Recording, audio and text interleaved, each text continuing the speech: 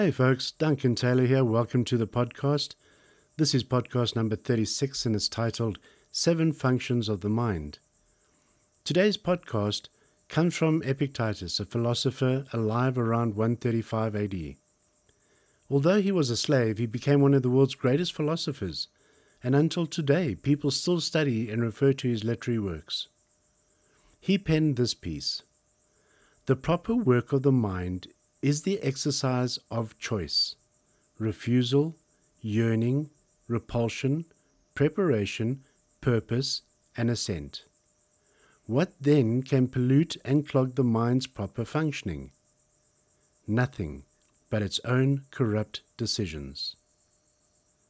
So that's quite a statement. The 7 functions of the mind, obviously being choice, refusal, yearning, repulsion, preparation, purpose, and assent, which we will discuss shortly. But then he says, what then can pollute and clog the mind's proper functioning? In other words, what's going to distract you from those 7 items mentioned previously? And he says, nothing but its own corrupt decisions. So in other words, if your mind just wanders off and does something it's not supposed to, or if you're not controlling it properly, or it gets distracted, its own corrupt decisions draw you away from those 7 vital functions of the mind that keep you balanced and on the straight and narrow. So let's break each of those 7 down into their individual subjects. The first being choice. This is the ability to choose what is right and what is wrong. In other words, our discretion. Secondly, the choice to not always chase the shiny or new gadgets and material possessions that we want to accumulate. This drags the mind away from itself. If you are bored and seeking novelties, it is a distraction from your purpose.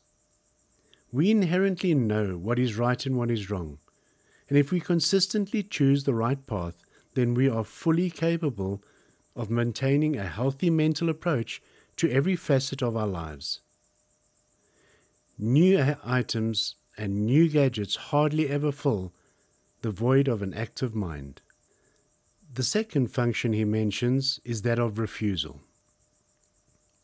The refusal of temptation, the refusal to do a half job or tackle something without the intention of completing it, the refusal to accept second best, the refusal to stop learning.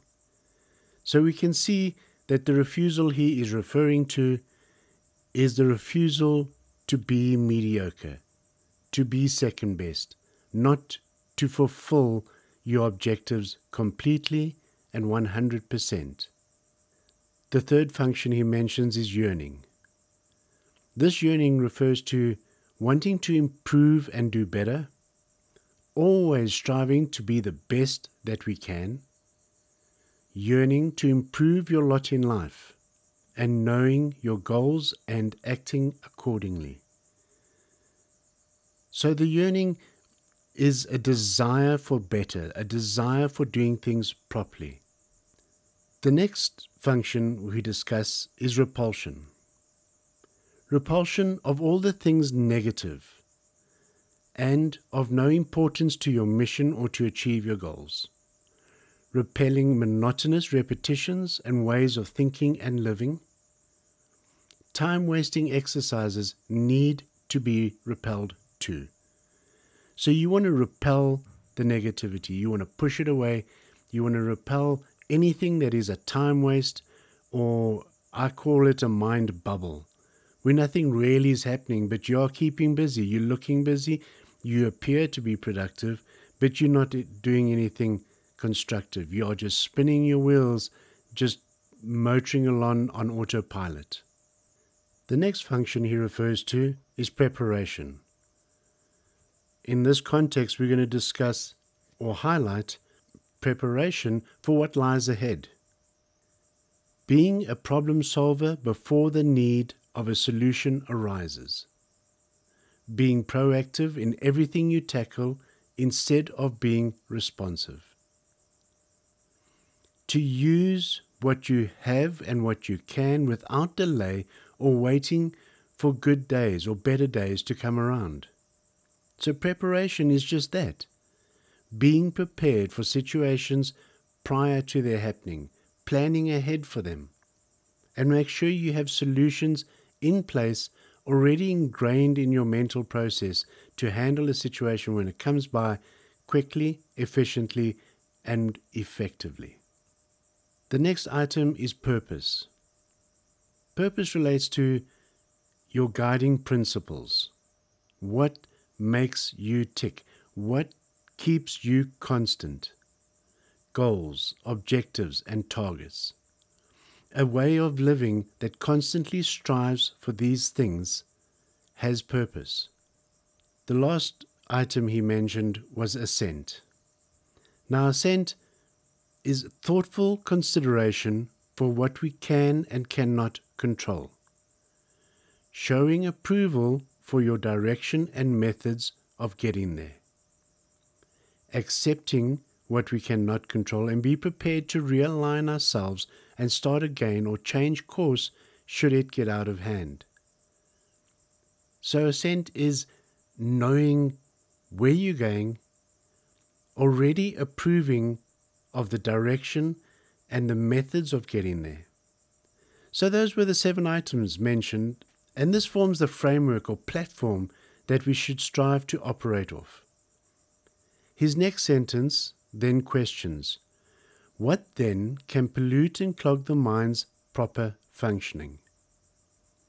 So referring to the previous items, the 7, this is what makes up our conscious thought pattern and should at all times remain our guiding light and focus.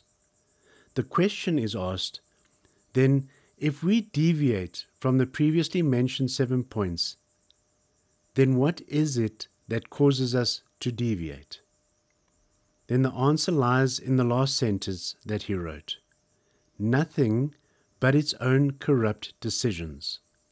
So basically, it means that if we deviate for any reason, it is by our own doing, and sacrificing our integrity and moral standing with respect to the 7 principles we have discussed is just a no-go zone. We are in control, and through a strict code of conduct and discipline, we will comfortably remain on the right side of the tracks, and our mental health will continue to flourish, and we will be moving forward at every step.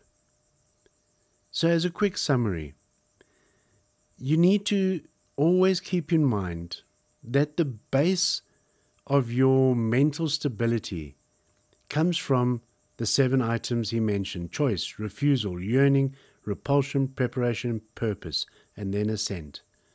Sticking to those guidelines, using them as a measuring stick in your decision making, in your life choices, in your creativity for that matter.